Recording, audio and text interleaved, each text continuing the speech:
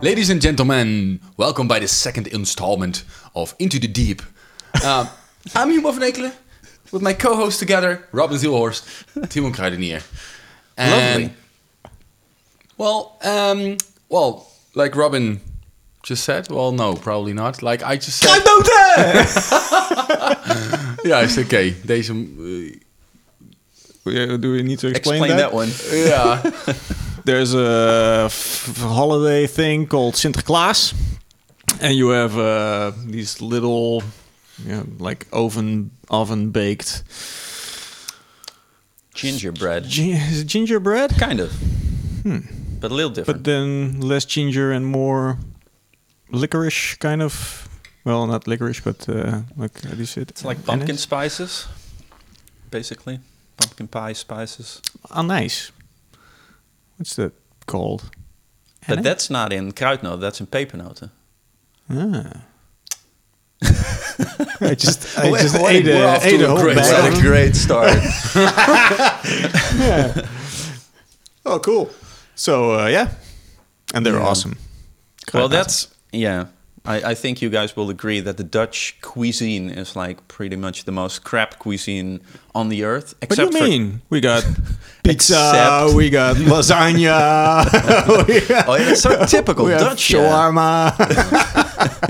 Well, I think we got a lot of potato meals, right? With potato as main dish. But Yeah, it's still yuck. there's a potato, a vegetable, and meat. Like it's the most Yeah. simplest meal you can. But No. my point being is that candy kind of rocks. You know, we have lots of like Indian flavored. Think from back of our trading day. You know, was the influence of getting all the spices here, and that's what made our candy so like Indian spiced, or like Indonesian it? spiced. Yeah, I think so. Like Anyway, huh? what? Like what? Well, all our candy, like the stroopwafels. Stroopwafels. Is it Indian spiced? Well, it's all like cinnamon and nutmeg and cloves and, you know, that kind of trio. That's And interesting. ginger. Wow, I never thought about that. Really? Yeah, so you're talking about those kind of sweets and not just like the pure sugar that comes out of the factory, the Chupa Chups crap and shit. Yeah, but that's not No. really Dutch, is No. it? Yeah. Oh, of course, we also have the licorice thing, but No. so that's something different, yeah. Right. And drop. Anyway. Salt. Yeah, Yeah, that is licorice. drop and licorice. En dropjes. Great. Great. So we'll edit this later into something interesting. No, there's no editing. You know, we want to prime ourselves, and this is a good moment to talk about maybe Those- that anyways, is Those that... poor viewers that have to go through these Through first 5 minutes of excruciating, uninteresting candy talk. Exactly. So, about kruidnoten, what's so special? Yeah, so what we're going to try is do this whole thing live in 2 weeks on the day of the release. Yep. And that's also why we're trying not to edit these, even though they're pre-recorded. But we're trying to keep it real. So, having said that, maybe move on to something more interesting than kruidnoten? Maybe. So we have the FaceDem video released as of today. And I think responses have been good until now. I haven't seen much of them, actually. I saw 4. 4 replies by the YouTube video that liked them. But have you guys seen more? Or Yeah, I checked our social media and responses are very good. nice. Yeah. I mean, let's talk about it. I think it's maybe also cool to summarize a bit.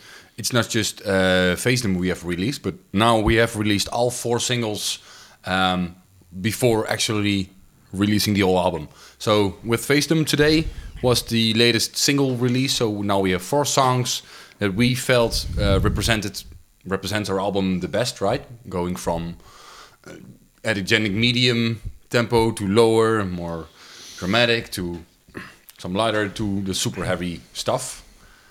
Maybe it's cool to talk a bit about that and then end with FaceDem, because that's a strange duck in the group, but As we say here. yeah, the ugly, well, not the ugly swan, but yeah, the odd one.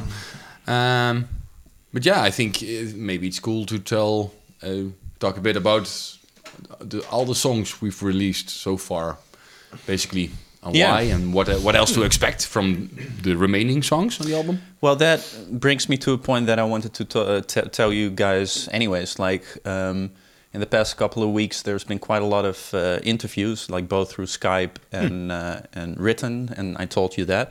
But actually, 3 remarks I got about specifically about the song Your Night, My Dawn.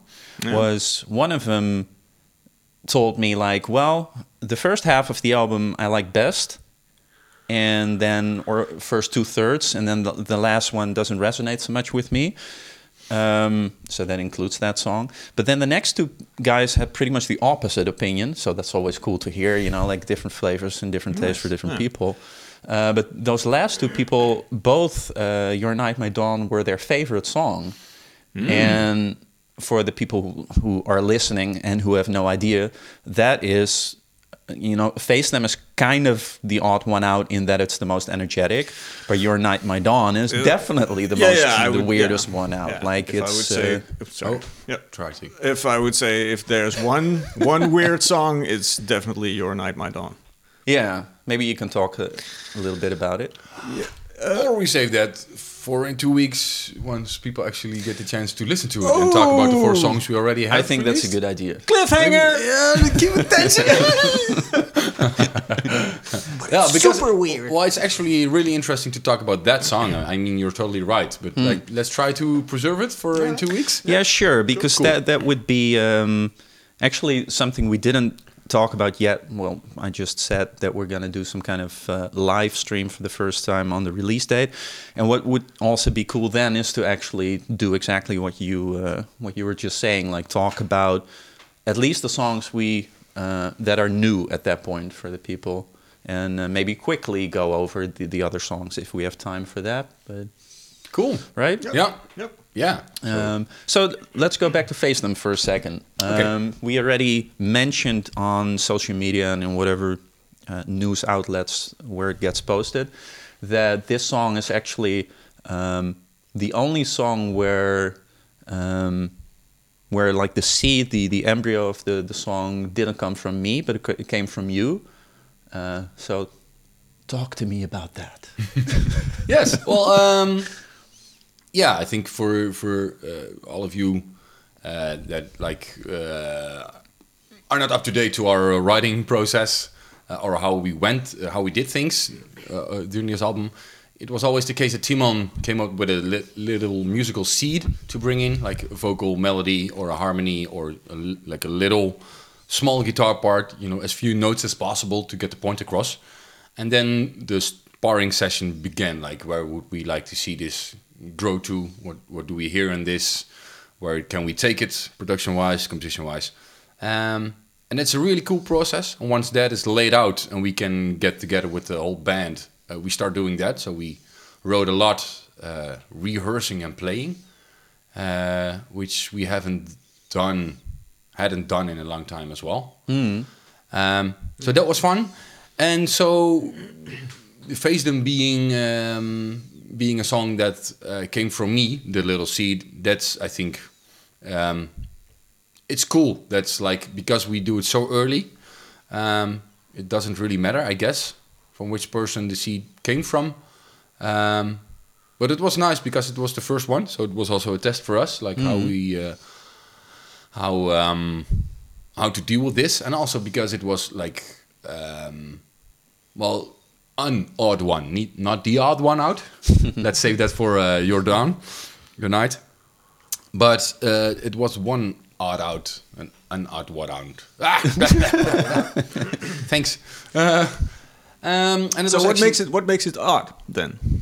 in our genre, I guess, or in our oeuvre, in our works, I think it is the energetic levels where it began with. That's the thing that got us attracted, right? I mean, I had some more material, but we filtered out the core parts, and that's the chorus part, and we built everything around it, again, like from scratch, multiple times, actually.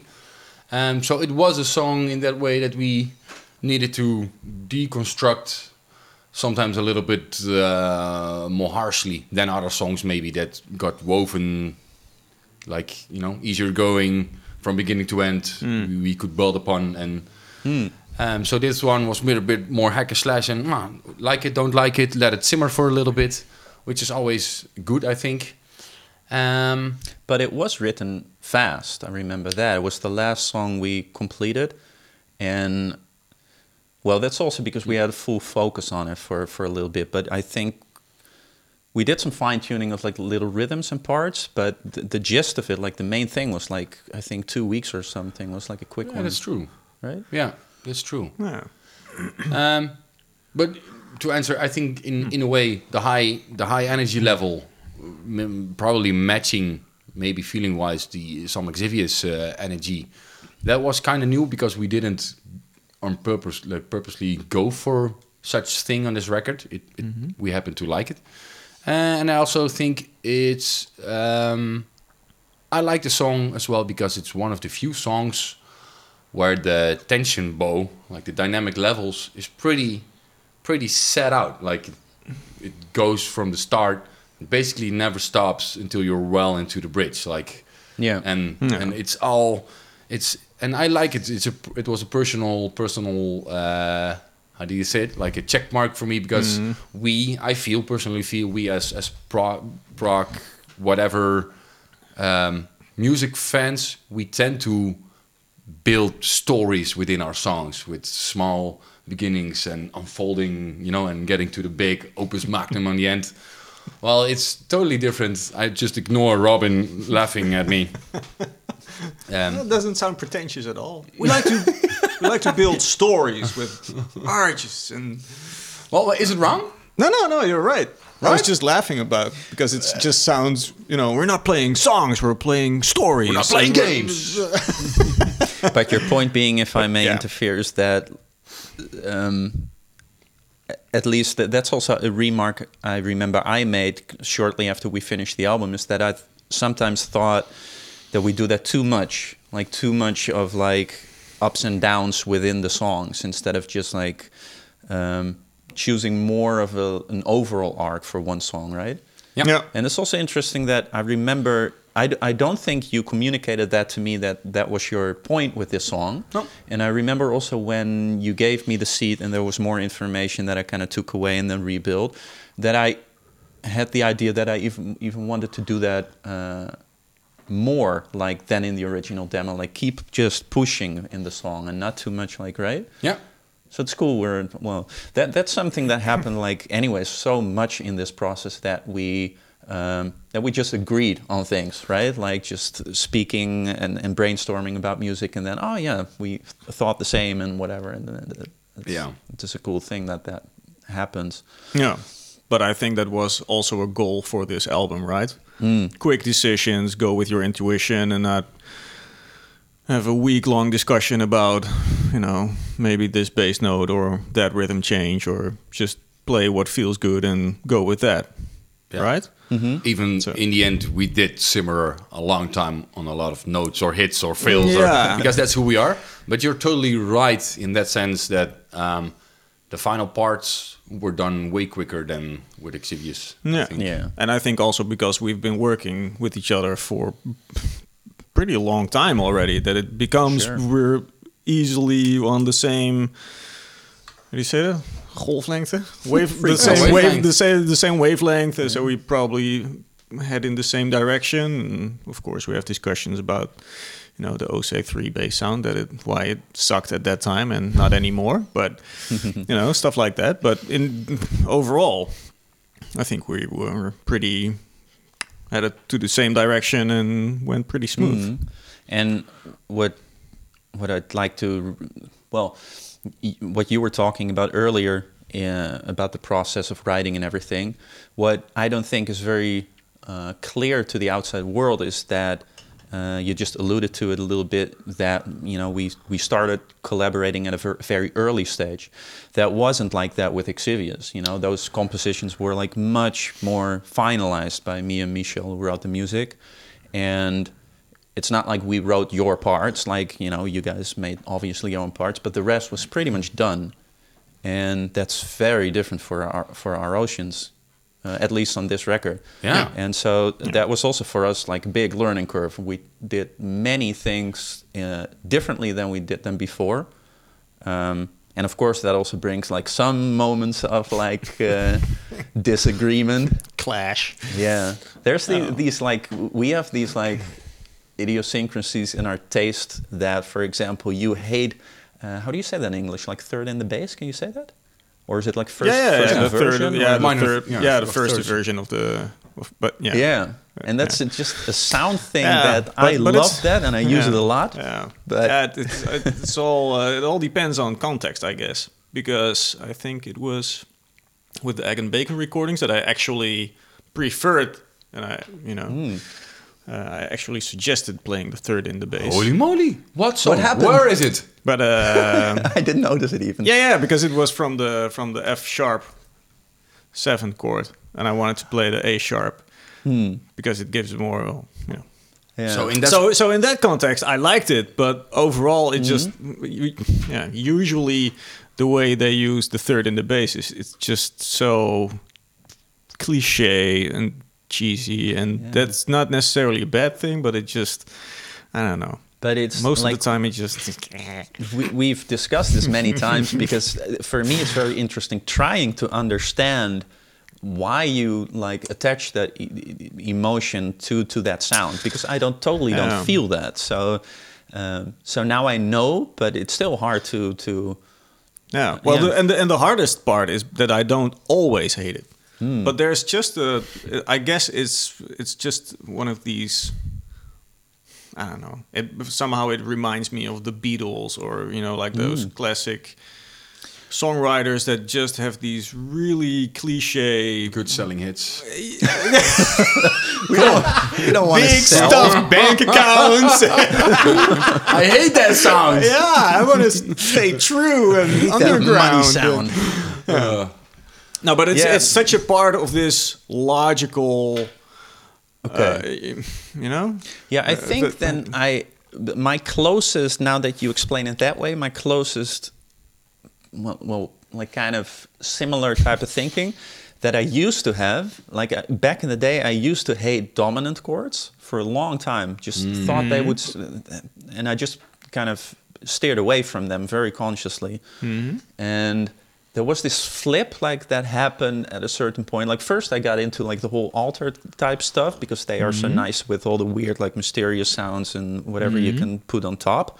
But then slowly taking those away, like, and now I love them when they're used, in the right place. But they have they invoke or can invoke exactly that thing that you just told me, like the Beatlesque, like kind of very functional songwriting thing.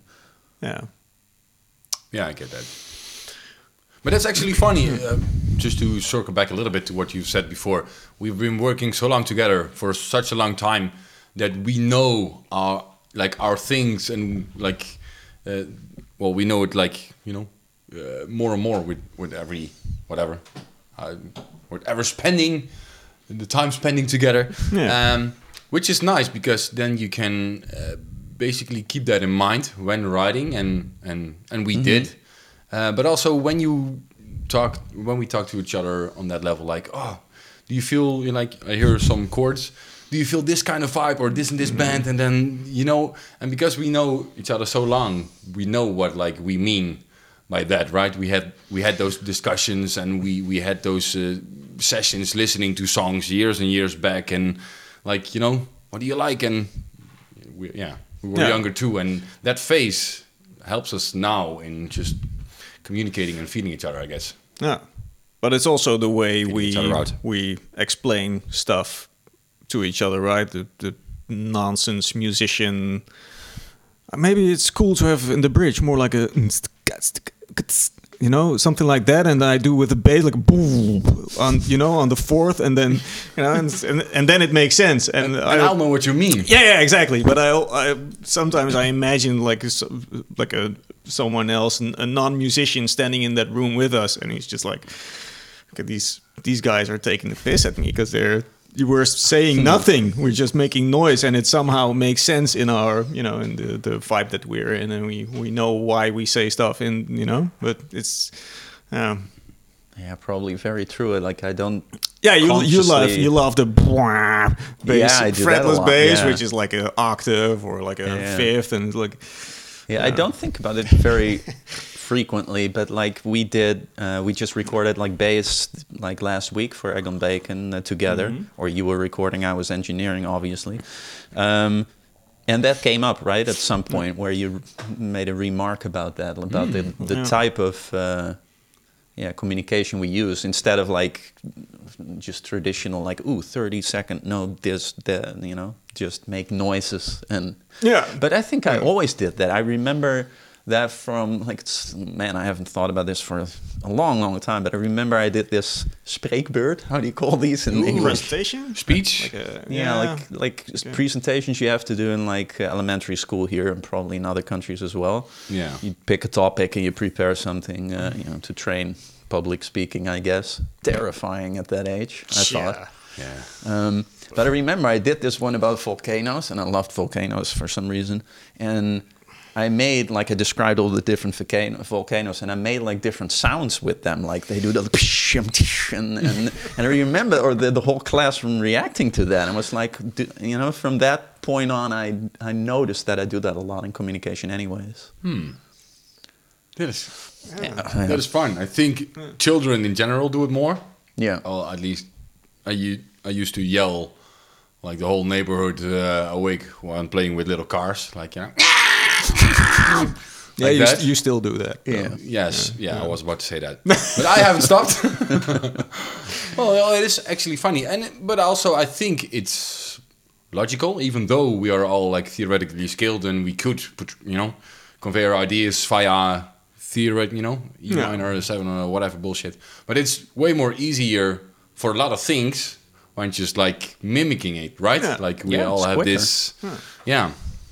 And it's more, sorry. I also think it's more fun. It's more creative, and you're, in the zone of playing with your intuition instead of you're rationalizing everything and, oh no, I want to hear a minor third there. No, I want to hear the more, oh yeah, there it is. All right. Cool. Yeah, right? Yeah. Or translating the theoretical thing into it in order to feel it. Like, why don't do it right away? And also communicating, yeah.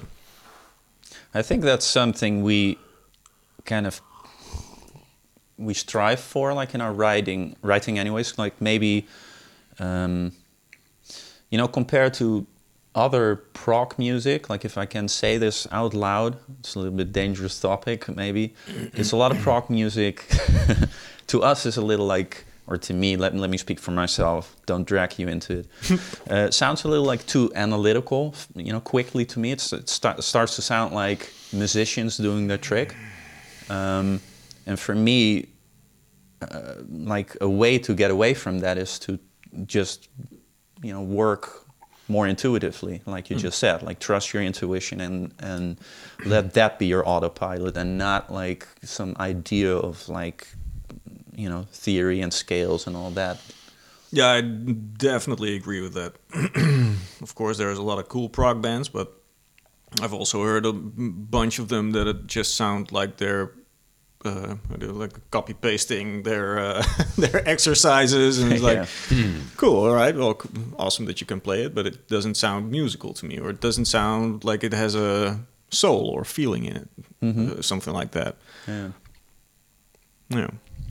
So, do we want to discuss more of why we hate prog music? Or should we tell more about Facetime? Maybe. Where were we? I mean, the writing process, I think we told a bit like how that went. I especially like the song because of your solo. Your solo in the middle part, your nasty, dirty sounding. It's also, I definitely call it a solo because it like grabs that attention or it asks that attention. But it's really cool because it's something I haven't heard you done before. And I love your faster solos and all the stuff, with Exvius and But this was really, this felt like the right thing to do for you, like solo wise, but also like it's a gratifying feeling that you, to me personally, with your solo, really accentuated the style and the vibe of the song. Like, if it wasn't clear up to that point, you made it clear with the solo. Like what the vibe or the dirtiness like should be or could be before we. Yeah, I think that I've been looking for a good use of like fuzz sounds for a long time. I love that sound. It's a very peculiar sound, and for the people who are not into like effects and everything, it's the very fucked up kind of fuzzy sounding. Well, it's obviously that's probably where the name comes from. It's fizzy and dirty, and it's not a clear cutting like distortion sound, but it's very woolly and messy. Especially the one that I used on there. It's this that Hendrix kind of. I think he was one of the first who made it popular. The Octavix or something. Is it the round? No, that's a fuzz phase. Ah. Anyway, it's an awesome sound. Yeah, you can like in certain like intervals you play together, just create these weird overtones. You get like wow kind of sounds. Yeah, I'm all for finding more places and more songs to use that in the future, because it's not only does it sound cool, it's also very much a lot of fun to just play it. And yeah, it adds a lot to your tone, right? Yeah.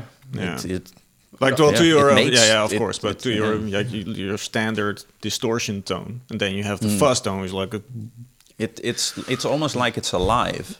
Yeah. You know, whereas a normal distortion sound, it's much more predictable. You can like, for example, play some intervals and it creates some like overtones and whatever, but it's a static thing almost. And fuzz reacts in such a like lively way. It's like taming a beast or something. You know, you have to like that's how it feels. Right? Yeah. I think. Can you answer that question? I think that makes you play or think different about a solo, right? With that sound. You have to, yeah. Because if you play what you normally play, at least I found, because also probably because I haven't used it that much in the past. So then if you do step into it, you see what works and what doesn't.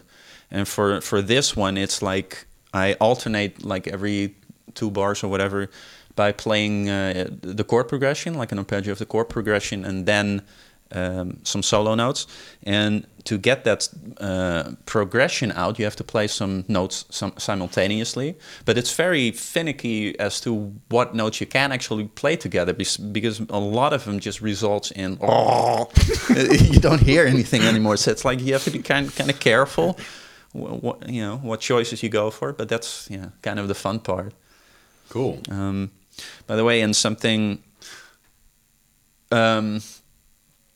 I was also thinking about a while ago when you said like it's one of the odd ones out, and you were explaining why. For me, a big difference is also the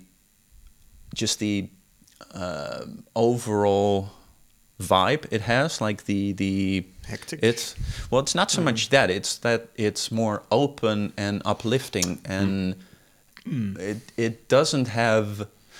You know, a lot of the other songs, especially on this album, are emotionally heavy. I think you told me that as well. Like, I don't remember how you said it, how you phrased it.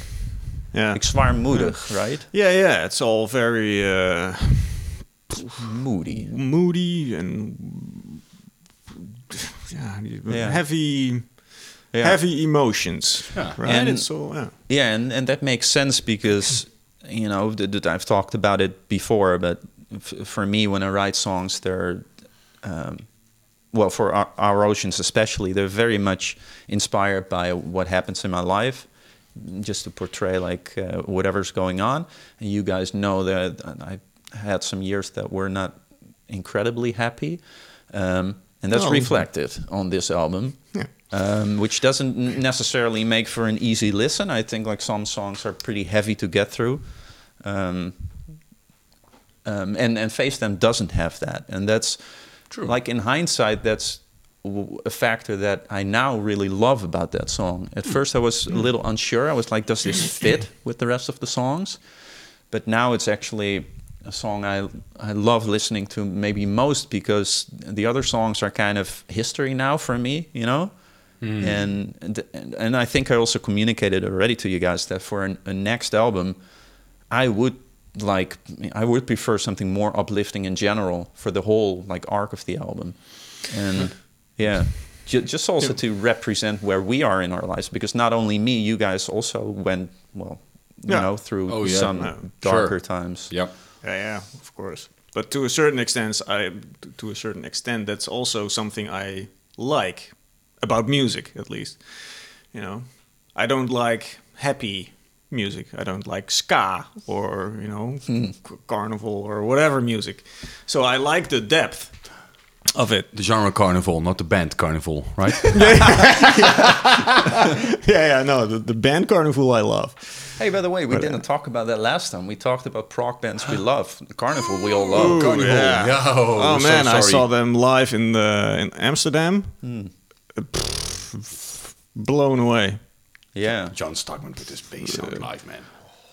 Yeah, but the vocalist, nice, we go, nice yeah. communicating. but the singer is also, he was spot on. It was man. Drummer is a beast live. Yeah, but the whole band was so steady and solid. Yeah, Man, yeah. yeah. One of to me personally one of the best prog rock bands ever. Like the way they can write songs, from more catchy stuff of Sound Awake to the later stuff, the way they can develop. And also they're one of the very few bands with two guitar players that often take up two totally different roles. I love that so much. Like you hear them all have different stories, and then just laying down the line, the other one doing something different. And then when it needs to get heavy, then you hear both guitars go down and put that.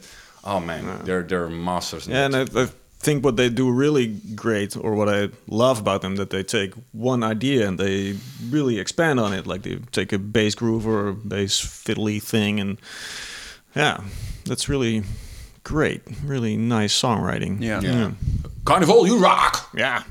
But in that sense, like they, coming back a little bit to that, like emotionally heavy music versus like happy. But happy, I agree. Like there's most happy music I can't stand, and it just doesn't vibe with my naturally depressive. No, I don't know. No, I just hate it. It's. Well, it depends on the context. If you're on vacation and whatever, and you hear some happy music, you can of course appreciate it. But it's not. It doesn't have to fulfill the same function as why we love to listen to certain music. But Carnival, they have some like kind of not happy but more uplifting music, right? Yeah. And that we all like, right? Yeah. So I really hope that. We talked about it among ourselves, to start writing sometime soon, and not to wait with it too long. And I really hope that all three of us stay in a little bit of a better place in life, and that it also reflects in the music. It would be, first of all, like, the first thing is obvious, that you hope for more happiness in your life, right? But the second part also, to do, again, something different is cool. Why repeat yourself anyhow? So... Yeah, I think that's the factor that drives us the most, right? I mean, that's undiscussed and discussed topic. I think every album we did together, starting with Liminal already. What do we want different from the last album? Yeah, and that's something we will always keep doing, because, like you said earlier, perfectly, lyrically, but also musically, the music comes from where we are at this moment and how we feel, right? That's a direct translation of what keeps us. What keeps us going, what keeps us busy. And in that regard, it feels good to have laid a big egg like that, and and being able to see it and give it a name and maybe a genre, and then look forward to the next thing and see what we would like different. So we would like maybe to hear some more uplifting kind of spirits, but who knows? Yeah. I think, if I always like to be honest and authentic, and don't make something you're not feeling. So if we're all in a better place, who will probably make Exactly. other music than when we're Yeah. all suicidal, depressed, in the Yeah. dark, right? Yeah. I mean, you'll get a different music from it. So- And to comment a little on that, it's like I don't think we've ever, or I have never talked very openly about this, but one thing, well, we talked about it among ourselves again.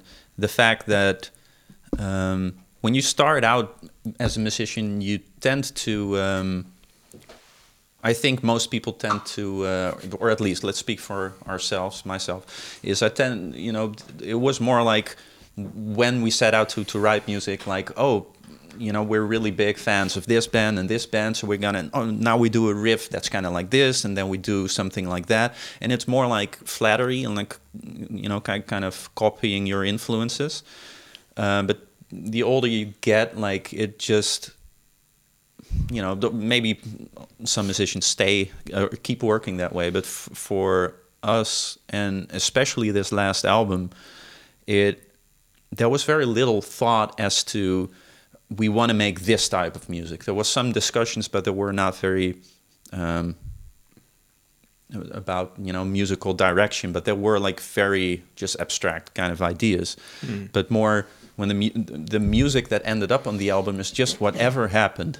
It's just whatever happened in our lives, and don't second guess yourself as to what comes out creatively. Try not to. Yeah. Yeah. But I can imagine that it's something. I'm not sure, but I'm thinking out loud. But since we've worked so much together and we've evolved, I guess, hopefully as musicians, that the way you worked before, you were looking for something that sounded like Dream Theater or Meshuggah or whatever, Pepe and Kokkie. And so you wrote something in that went towards that direction. And I think now we make music and you play what you feel, and what you feel comes from everything that you've done before, right? Oh, for sure. So, it almost comes after the process. So you make something and then you realize, it kind of reminds me of, or you hear from us that, that progression sounds like Pain of Salvation or whatever, right? Or your vocals or... Yeah, that's totally true. And I also think because we sometimes do throw around band names or whatever when we're like conveying ideas, right? But that's nowadays, it's not to get a riff like that band or whatever, but we know, we've grown enough that we know, like, if we're talking about, for instance, a Muse sound, we know what kind of elements that portrays for us, like, what kind of things they do, the bold things they do, and the safe, and that's basically, if we're talking like, think Muse, you'll know enough, or you'll know enough, because we'll know not the riff that then no, okay, Muse is awesome, by the way, but we're not looking then for that riff, but like for elements that right, and that's, I think we did that a lot with this album, just matching those kind of broader. So what would Face Them sound like then? Well, that's the obvious one, right? I think so. Yeah, I mean, the obvious inspiration was, and the obvious Mars Volta. But that's actually a perfect song to illustrate your point that you were just making, in that song. I even saw like a comment somewhere on YouTube or Facebook, whatever, today. Then, like, he said, like, it's that comment perfectly illustrates your point, because he said something along the lines of, this sounds like Deloused era nice. Mars Volta, but with more weirder chords progressions. Yeah. Anyway, so the point being is that, we, of course you take influences from all the artists you've listened to, especially maybe when you were younger. It's just so ingrained in who you are and who we are as musicians, and how we evolved as musicians together. But that song, it hopefully doesn't literally sound like Mars Volta, because that wasn't the point. It's just taking some inspiration from the energy. Exactly. And that's it. Yeah, but I think if you take a high energy song with a high energy drum beat and with a bass line that is how it is, and you play like a semi-clean guitar, then it sounds like that album, right, of Mars Volta, or at least to me. So, and yeah, which is fine. It's a cool album. Yeah, it's a really cool album. Love that album. Yeah, but I didn't like go. No, that's what I meant earlier. Like, we're not writing something that we want to sound like that album. We write something, or at least maybe we're just dumber than we were, and we realize that, oh, hey, that sounds like After the fact. maybe that's it. We just grew old and got slower in our thinking, and now we realize That must after be the it. fact that we made something that sounds like great. Yeah. So, should we maybe try to answer some other questions? Yeah. Yeah. Let's See how far we get this time. Oh, so this time around we didn't pre-select questions. So I have a huge list in front of me, and I'm just gonna do that one. No, I'm not. No, this one we kind of already. It's rephrased the question we already did last time. Well, ask it again. We answer it totally different. My answer is purple. And left-sided, purple. Yeah, several times left-sided. Okay, so this one I cannot pronounce from whom it is because it's like some kind of Cyrillic. Try it. Okay, this one is from Nuskan Kratskov. Wow. Thank you for your question. Nusterov. Wow. Okay, it's why don't you guys age? So, Okay. should we let that secret out? It's Well, it kind of gives away, like, right, our master plan. We've been making a documentary secretly. We'll put it out on 165 Blu-ray discs and CDIs, right? CDIs, yeah. But part 99 is only VHS. Sorry. No, it's bullshit. We're trying. I think it's maybe a lot of people don't know yet. We can be super sarcastic and ironic, and I can't. thank you. There we go. Yes. So yeah, it's sometimes we as a group we have to keep each other like a bit serious and like focused on whatever we're working on, because we tend to go that route pretty often. Start joking and Yeah, because I like that people now get. That's what I love, by the way. Going back to Face Them for just a second here. That's what I love. Video. Like, about the video. It's we set it online. It's just we filmed a lot in the studio recording, and that really captures like some moments of how we are that you just described.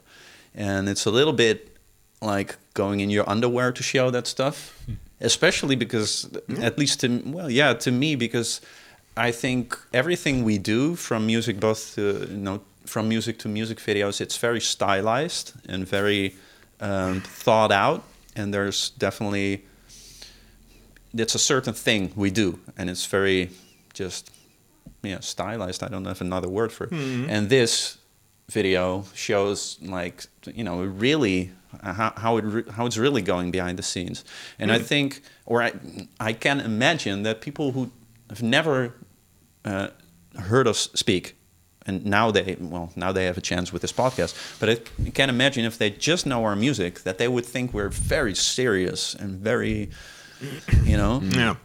all the time. Which probably. not really. But that's also why I like it. Yeah, it's exactly. you farted a minute ago. No. No? Oh. Yeah, too bad. I was like, so no, nothing. Okay, then it was your chair. Too bad. You want me to fart? No. Okay, continue. Sorry. No, but I really like that insight of how we interact with each other in the studio, and you see that we're happy doing what we do. That's fun. And also humans doing it, like, you know, having discussions and having good times for 90% of the time. 90% of the time. A lot of misery. Yeah, and have some bigger discussions, right? Because it's something you pour your heart in, all of us. So you got some points where we needed to have longer conversations. But that's I think that's a positive challenge. I just realized how far we strayed from the questions. Oh yeah, dude. We'll get back to it. We'll get back to it, Mister. We're getting better at this, answering questions. Anyway, sorry. Yeah, to answer your question, a lot of tea, I guess. Yeah? No? A lot of tea. Yeah? I don't know. Yeah. That's the thing the three of us drink a lot. We're quite. I love espresso. Also, That also keeps you young. Or what? I Yeah. don't know. Are we talking about that? I also again? like beers. Yeah. We don't have an answer, man. We're human, No. just like you. Sorry. Yeah. Well, Yeah. to give a little bit of a serious answer, I think doing what you love in life keeps you probably a little younger, okay. right? Yeah. No, I just got to the point that you guys actually were answering the question as it translated in English. And I'm just thinking maybe he just means something totally different. And thanks to Facebook Translate or whatever, the translation is, why don't you guys age? But Yeah, that's. but maybe he means something differently. Yeah. What do you think he means then? Yeah. I don't know. What could he mean? Let's think about it for a second. Okay. Why don't you guys age? Maybe he's angry with us. It's like, why don't you do that? You know? Maybe he wants us to age super I fast. don't know. Maybe. Maybe But it's a weird question. maybe he means our music. Well, maybe. Or Yeah. why does maybe he- I just don't I understand just it. interpret it like. Why don't you guys get older? Yeah. I think so. Hello? Is it visible that I'm bald? Or Yeah, well, Like but gray you've hair in my always beard been and- like that to the outside world, you know, because you went bald so early. We're getting older. I mean, Yeah, of course we are. we're like, yeah, we're human. But what other ways could we interpret the question? yeah, I don't know. Yeah. That's- Maybe it's some great insult in Russia. Wow. Yeah. Please clarify. Thanks, man. Okay, let's see. Let's do another one. Yeah.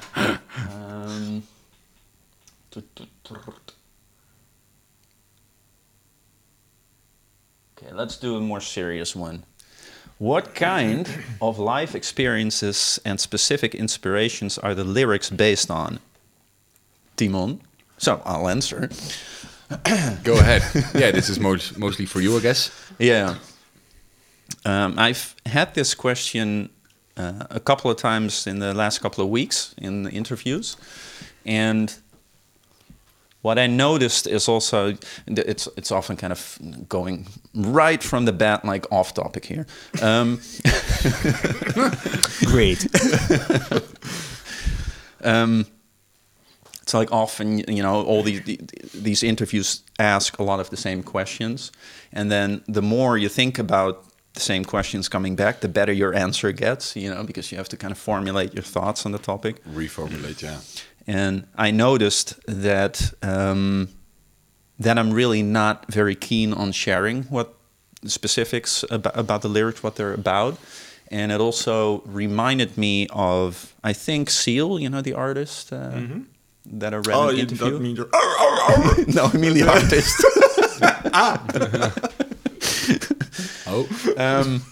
Yeah, I think it was him that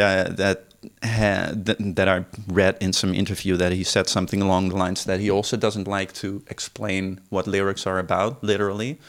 Basically, just kind of a cliche answer, maybe, but that he likes the listener to get their own interpretations to the songs, and yeah, I very much agree on that point because, like, first of all, I don't think the experiences that they're based on are interesting to other people. You know, they're very much my experiences, and what good does it do to to share those with the world anyways. It's personal, and they're only meaningful and impactful to me.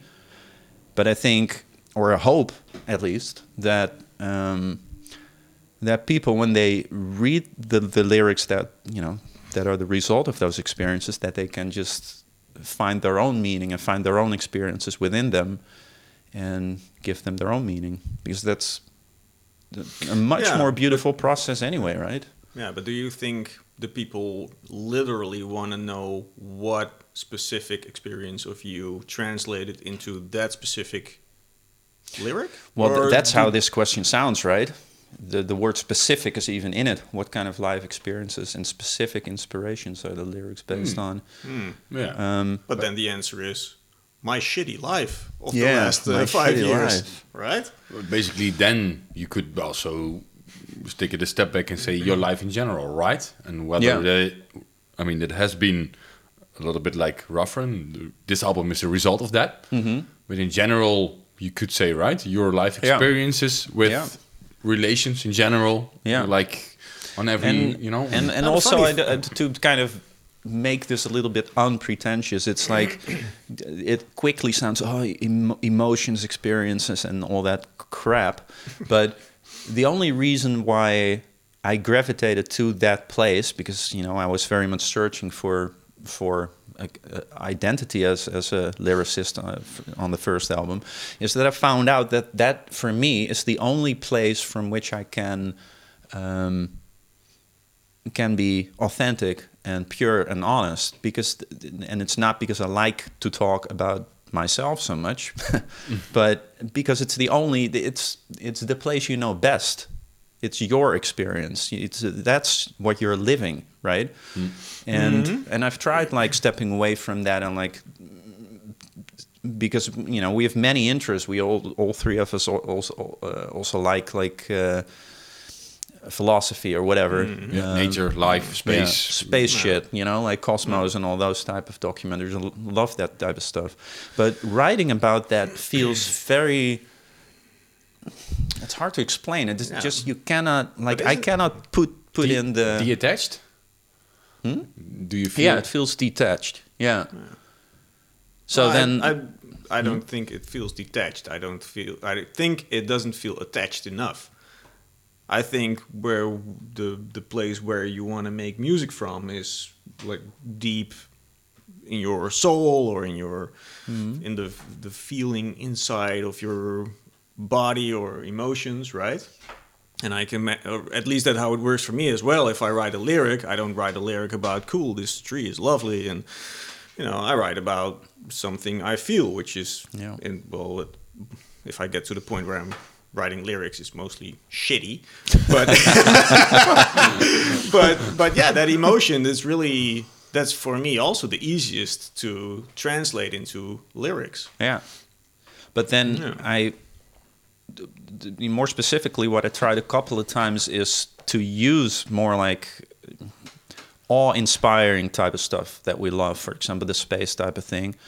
Yeah, but I still think that's a different, or at least that's how I feel it. That's a different part of your core or something. Like if I really make music, if I really play music intuitively and I put my heart in that, that's a different set of emotions almost. Yeah, maybe that's emotion versus fascination. Like, I think so. Something like that. It goes deeper. It's like a boink. Yeah. So I guess that gives a little bit of an answer, and maybe as specific as I would like to go is. Then he goes rambling on song by song. Well, this is about. Now, what might be fun to know is that the track order is almost chronological. It begins with Unravel, which was the first song we wrote. It was like back in the days when we were not sure if it was going to be an Exivia song or Our Oceans. Well, it turns out Our Oceans. That's a long time ago. Yeah. We talked about late 2017, people. Yeah, and I thought I was in a pretty good place in life. Didn't have much to complain. And that song is actually kind of reflecting that, I think. Just the vibe of the song is kind of clear, that it's heavy, but it's not a downer song or something. No. And then some shit happened, and it's a lot of like dealing with issues, overcoming just different type of issues. And then at the end of the album, with a track called "With Hands Torn Open," that's kind of the track that says it's okay, just hang in there and persevere. Kind of cliche, but get back on your feet. Yeah. But I am very happy with that song, and I know you guys are as well, right? Oh yeah, I was playing it in my head, so sorry. Yeah. I was gone for a sec. No. Yeah. Yeah, I think you hit the nail on the head. Also, if you look, harmonically and stuff, if you want to get into that, that's the song on the album where it really starts like opening up, like almost betraying hope or whatever with that With a very uplifting- dramatic ending, though, but Yeah, but still that. well, not dramatic. Yeah, maybe, it's not. but What is it? Dramatically It's big. uplifting. bombastic. or, Bombastic. Exactly, but it's still uplifting. It's heavy. It's yeah. and that's the. Yeah. That's nice. Yeah. That is actually kind of, I think we talked about that already, like not on here, but amongst ourselves again. It's the third time I use that phrase. That, or at least for me, that type of uplifting kind of vibe I would like to explore for a next one is kind of like that song. There's a lot of just, the style, the vibe, the feeling of that song that I feel like continuing. Yeah. Which is approximately the same as the first song, I guess, right? Yeah, It's the it's same roughly in that uplifting, same, energetic, yeah. but still with depth and Yeah. yeah. I think also it's good to have those feeling or thoughts about like what we would like to have on the next album, because it might well end up kind of similar like this one, like starting positively and then having probably like a couple of downer songs in it, because that's also who we are and where we can be at points. Yeah. But let's see how the balances will be. But for now, we are super happy with this album that's about to come out. Like even though there are like less uplifting songs on it, but it's I mean I think it's for us a real. To me it felt like closing a chapter, really. Like once we really like had the mastered album in our hands, like was like holy shit, like. Done. I quit. Bye bye. Oh shit! Next. Yeah. No. So yeah. And another question? Let's do it. Well, this one is not really a question, but it's funny anyways. It's from my friend Bobby, and he's asking, what was Timon's favorite mixing project, and why was it Dialogia? Well, I guess it was Dialogia. But why? Oh, right. Shit. Now I put myself in that corner. Now I have to explain why. I think you should have mentioned a totally different band to begin with. But Just make it a different band. Yeah. I No, wasn't why was quick it? enough on my feet. It was actually a cool process. Not to make this a very long answer, but might be interesting because you're also a mixing engineer from time to time, right? It was an interesting process in the sense of that it started out a little bit like, I don't know if I talked about this to you guys, but it started out a little, what's the word? Just, it wasn't smooth sailing from the start. okay, yeah. Rocky. So rough patches. Yeah, in the sense that it just took me a little while to understand what they wanted to hear. Their vision. Yeah, their vision. And I don't know how that is for you, like in your mixing work, but for me, it took me a little time to get to the point where you know that your client is always right.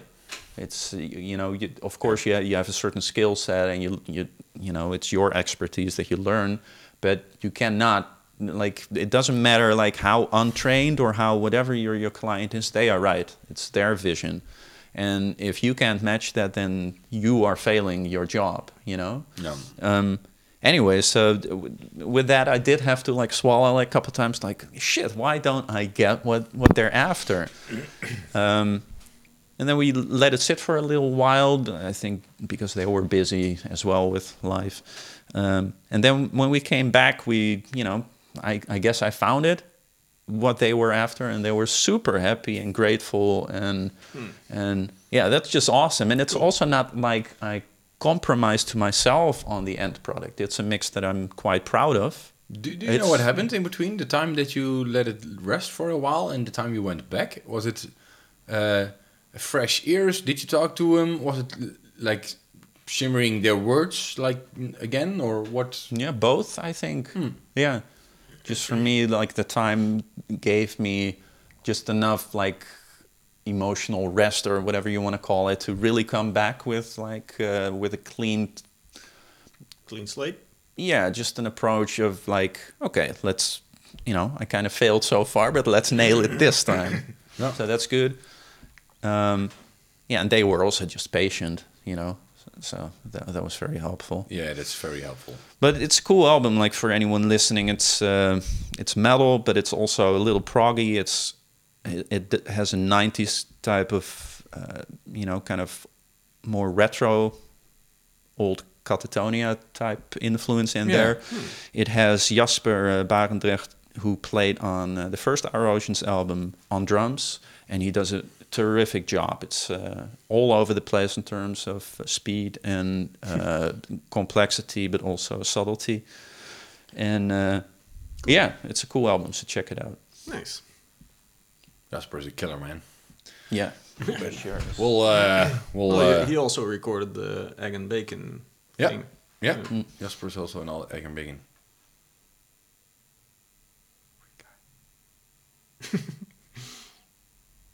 Next question, please. Yeah. Another question to take? Like, Let's do it.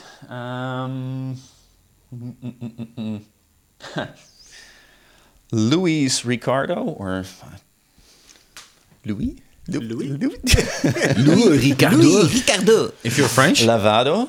Yeah, not sure. Is asking, a few years ago... Oh, sorry, now I'm the mic hitter. Go. You haven't hit it once, Oh, yeah, right? twice. Really? Mm-hmm. Oh, Twice. shit. So, a few years ago, you shared your insights about your followers' gender. Is this still the same? No girls at all? Huh.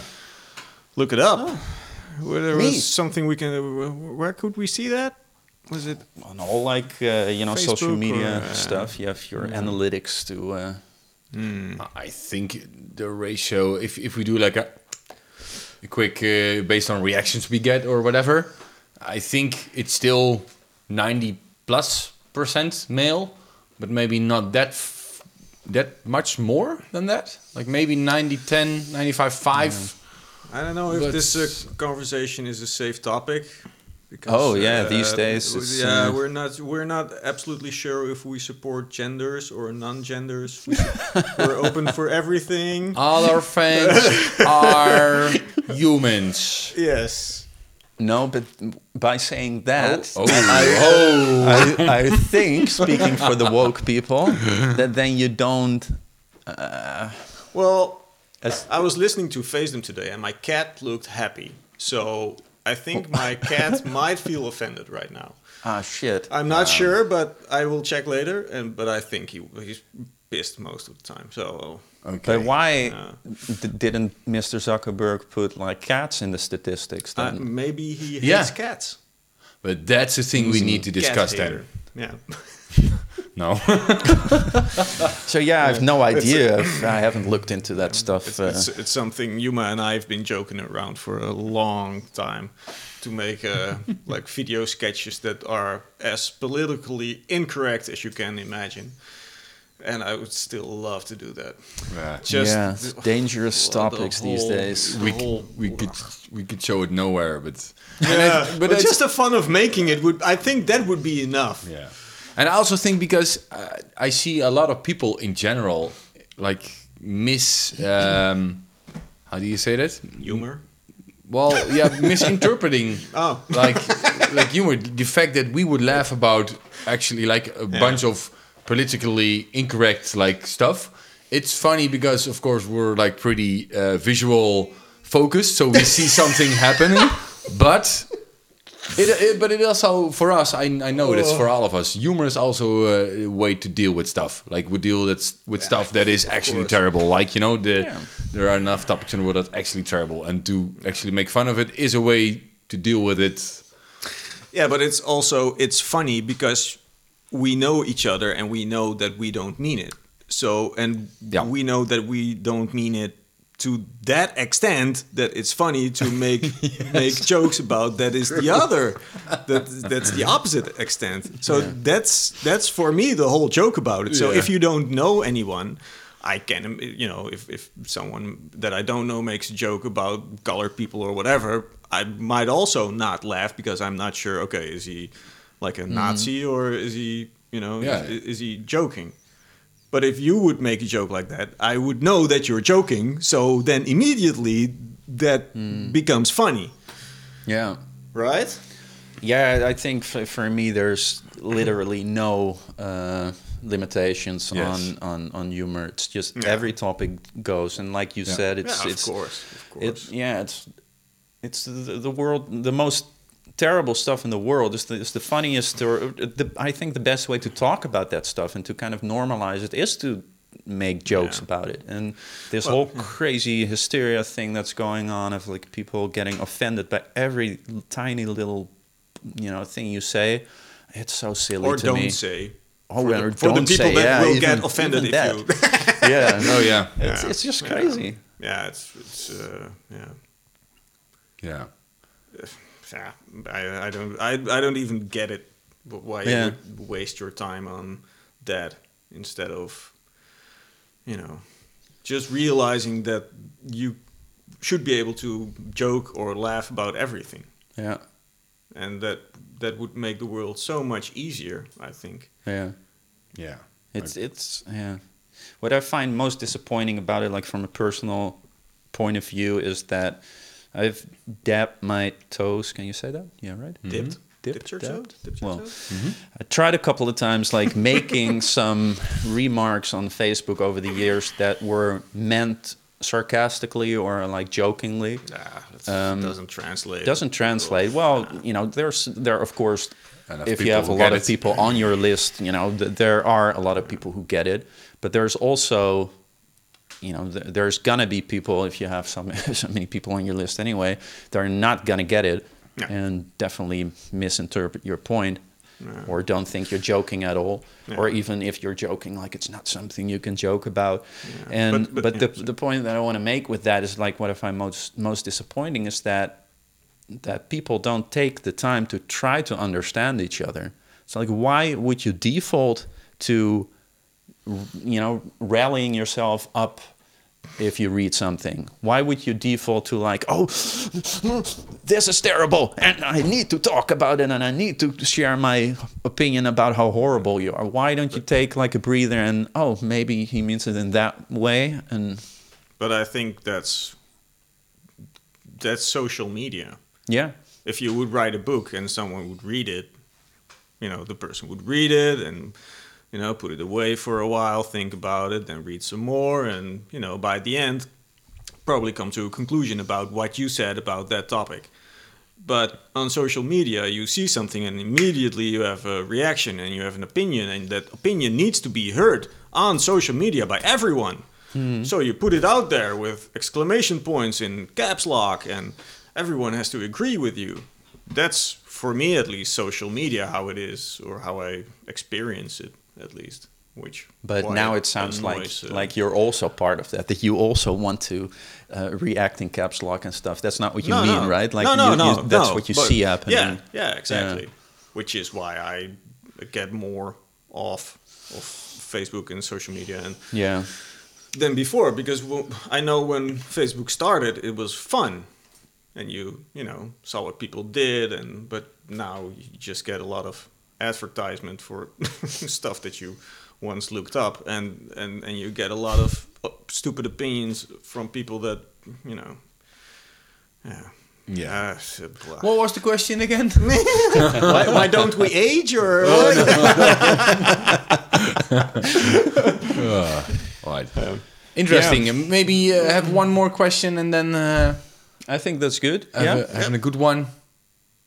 how far are we anyway? We still have a lot of unanswered ones. Yeah. Yeah. Give us a good one. Yeah.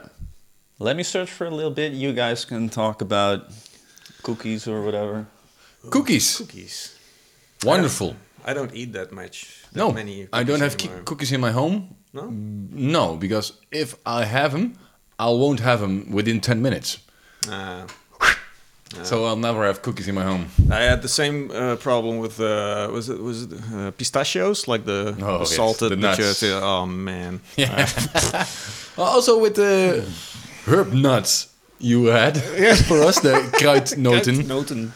Even that is dangerous to have more than a couple of 100 grams on Yeah, your yeah. ball. But the because- problem with that stuff is that you don't stop eating them. And I had the same problem with pistachios. Like I remember when I was living with my parents still, and I was watching a movie and I was drinking some Duvel, and I had it was like a half a kilo of pistachios or something, and I just kept eating. And at a certain point, I was getting a little nauseous, but the bag was almost done, so I just kept eating. And it's like, no, I'm sick of it. One more. Oh yeah, that's good. Yeah, no, and it's the same with the kruidnoten. It's just too good. They're crunchy and the taste is nice, and it's you know. And they're small enough so you can take 2 or 3, so you can, you know. Yeah, man, they're just hijacking your natural instincts, right? It's like I love it. Yeah. Yeah. Playing to the inner junk in us all. Yeah. Yeah. Well, what is the English word for it? Bodemdrift. To like I don't know. That you want to the obsessive need to reach the bottom of the bag, and Yeah. eat it all. even though getting nauseous along the way of halfway already. Just like, Timo was the worst of that. Like when I'm we were, very, when we, yeah. I'm not I'm not sure if you still do that, but when we were on tour, we were like, "Oh man, I'm stuffed," and then Timo was More. like, "Oh, all right, Yeah. finished everything." No, I'm very vulnerable to that. Like, if I like something, you know, like taking one piece of chocolate is impossible. It's just the bar needs to go right now. thank you. But you know, you guys know that I'm a total health freak these days, and I simply don't buy those things anymore, That's and I the don't best, eat right? them, and that's I think there's a reason why, like people who suffer from like alcoholism, for example, that they cannot drink any alcohol for the rest of their life. Like that's the way you deal with that type of stuff. Yeah. Unless, of course, you're okay with stuffing your face with chocolate all day. You know, if that floats your boat, then be my guest. But Well, the thing with pistachios is Okay. I can just stop whenever I want, right? So I just never want to stop. just don't take them from me. yeah, and that, you know, I've talked about this with.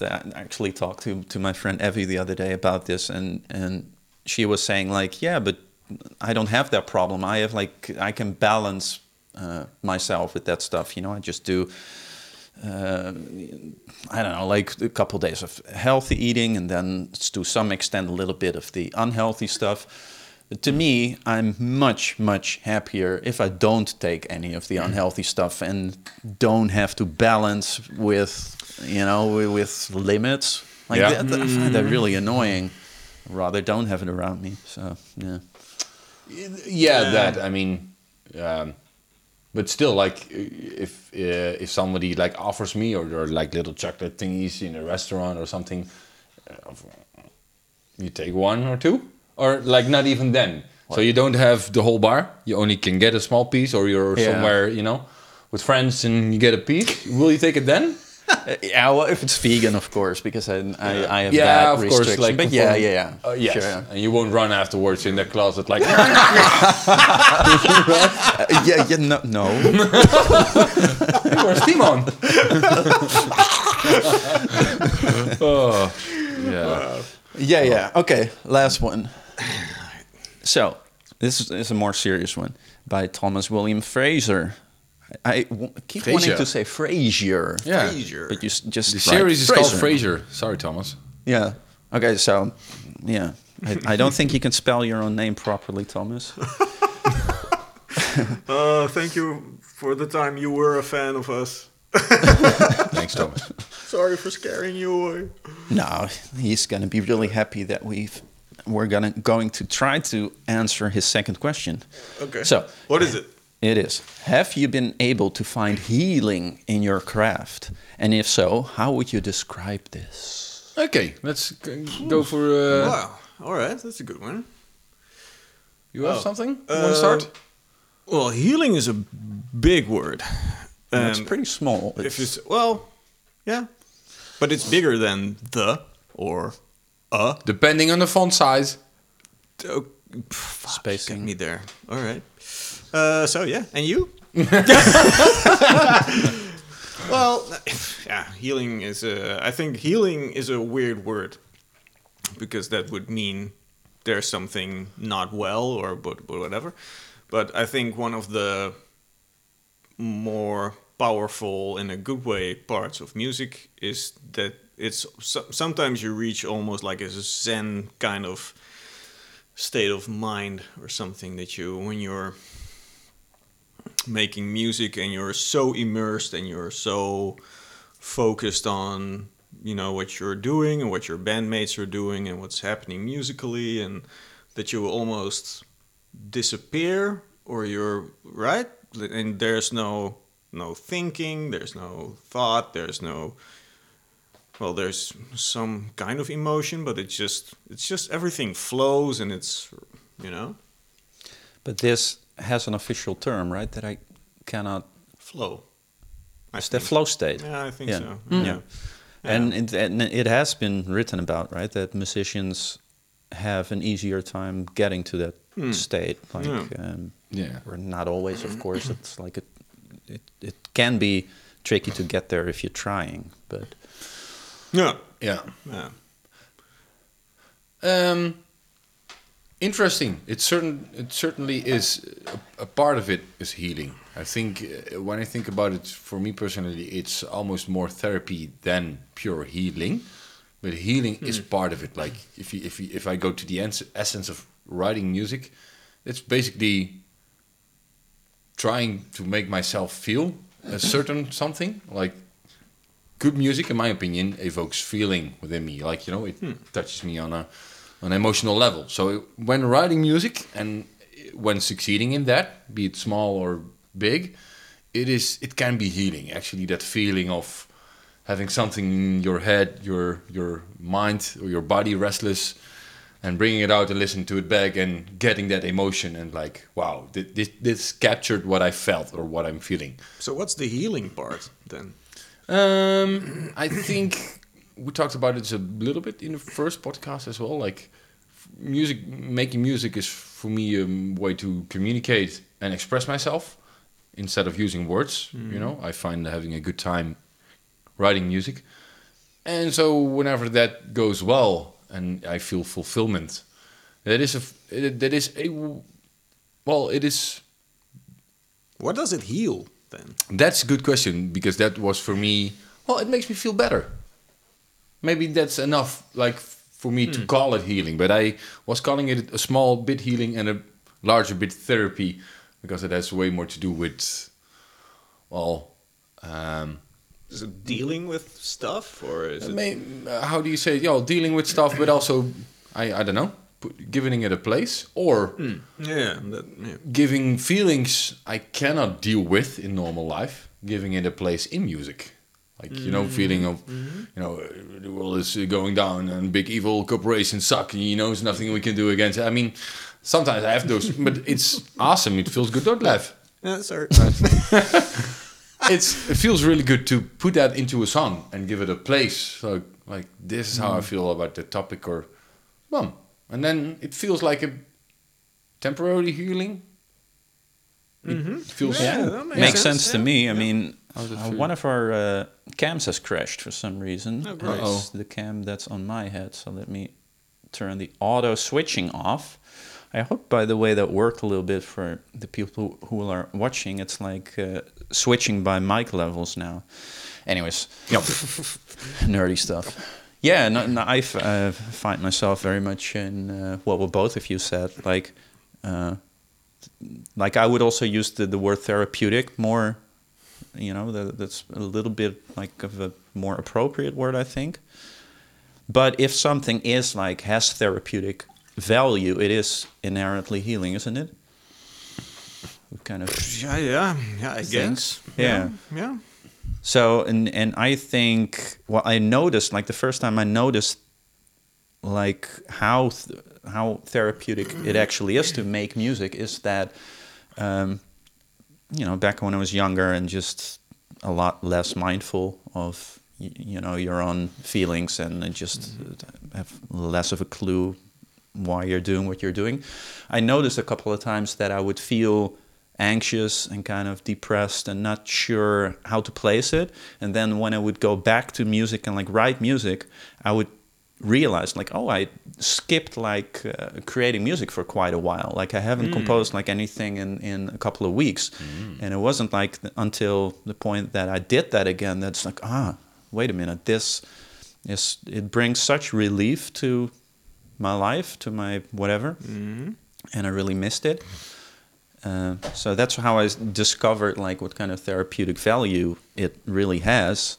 And then I think with Our Oceans, everything got magnified because now it's not only the the instrument and the parts you play and the music you write, but it's also very much reflected in the lyrics, and to a point where it has become quite addictive. I think at this point, you know, it's just for me personally. That is the core reason why I do this. Like, you know, it's very fun to make music with you guys, but... What you were going to say, as you do with chocolate and with alcohol, you've decided to quit because you don't like that addictive stuff in your life?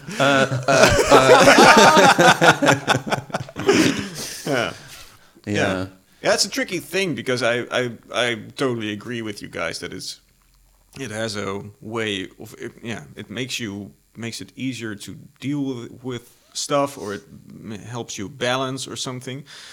But if I would be the most balanced dude on earth, I would still want to make music. So How do it's you not know? it's what? How do you know? Well, Have you been curious? Exactly. well, no, balance? I mean, but I don't feel like it's driven by the need of being balanced or something, right? Because it helps with that, but it's not something that I do for that reason or something. Yeah. No, that's the same. Like you have multiple reasons, of course, to go after it. Yeah. And I think also that it goes hand in hand. You know, all of those factors, because you know why. If you have to answer like why it is therapeutic, besides just a more traditional explanation of like, you know, if you go to a psychologist, a lot of times you also like talk about whatever's going on. So if you write lyrics or you make music, you also talk literally or not, like when you play music, about what's going on. So that in itself is probably somewhat healing to most people. But that flow state you were talking about is definitely also a big part of it, because there's definitely some kind of there's a similarity between mindfulness and meditation and flow state. You know, that definitely has to do with each other. And it's almost like even if you don't know how to meditate because you haven't practiced or you're not into it, like but you have like made a lot of music and discovered that flow state, it's another way to get there. It's a different experience, but a lot of similarities still. For me, it's well, not the comparative variation, but it is like meditation, but meditation plus ultimate brain food. Like if you get to that certain state where making music feels like you're not thinking about anything, you're not feeling conscious, like you're in the moment zone, then at a certain level you've switched things off, so you get in that flow state. But within that flow state, you can have like a train running and feeling at the same time, like be it fast stuff or be it slow stuff, but your musical brain can work super fast, like every new note feeling, how does it fit in the harmony, where I want it to feel, where do I want it to go, etc., you know? So you have that like equilibrium between your brain is at work, like... But that is meditation to me. Yeah. Okay. Yeah, that's maybe it's well. mine. Yes, I think that's a common misconception about meditation, in that people often think it's like very much turning everything off. Yeah, But, and that's, never succeed in that. Well, that's why I feel that's- also for years and years, because I had that misconception, Yeah. and that's why also I feel very differently about it now. It's Yeah. not turning things off; it's paying attention. But Yeah. That is time for a whole different topic. Yeah, but that feeling is the same, I think, with what you get with meditation. That you're so focused on, like the state of consciousness or whatever, and that everything else somehow falls away, or it's still there, but it doesn't, affect you as much, or not at all. And that's kind of the same vibe that I have with that flow state. Like, of course, you still see people and, you're not gone, but it just doesn't come in as much or something like that, right? So you're super focused on what you're doing, and and it's awesome. really Like tranquil. we talked a lot about it back in the day with Exvius playing live, because especially for me at least, my experience with improvising, the guitar solos in that band is, well, first of all, I didn't necessarily, it wasn't music that I could play over very easily. It was quite complicated for me. And then I'm also kind of prone to being a little bit anxious on stage, because I'm not a natural performer or anything, And so often, like more often than not, I would, be a little nervous, not the nice kind of nervous. And that, kind of boycotts the whole flow state. It's like the complete opposite. And then you kind of mess up your solos, and that's like this downward spiral that you can get on stage. You get sucked into like this pool of negativity, and it only gets worse and worse. And then after the gig, people come up to you and they say how awesome it was, and it's like, no, you're wrong. It sucked. Anyway. you're wrong. Wow. Yeah, over the years, I did get better at dealing with all of that stuff. But those occasions where you do get into the flow state thing, and sometimes even the occasions where you notice that multiple of your band members are in the flow state, and you have some communication, and you see it happen, you feel it happen. Yeah. It's so awesome. That's the best. Yeah, that's magic. Yeah. Yeah. Let's keep it at that. That's a good ending. Awesome. So. Thank you all for watching and listening again to our nonsense. Oh, I promised Steph, buy merch, Power, buy our merch. Steph, what does he get a cut? No. He mentioned it on the podcast that I whispered buy our merch, and that he thought he saw you looking like, no, don't do that. Did I have that look again? I don't know. So I said to Steph that I was going to do that every time, like in the ending, and buy our merch, go to our merch store, buy it. Give us all your money. I'll help you. Buy our merch.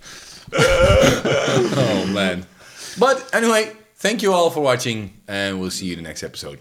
All right. Bye. Later. Bye.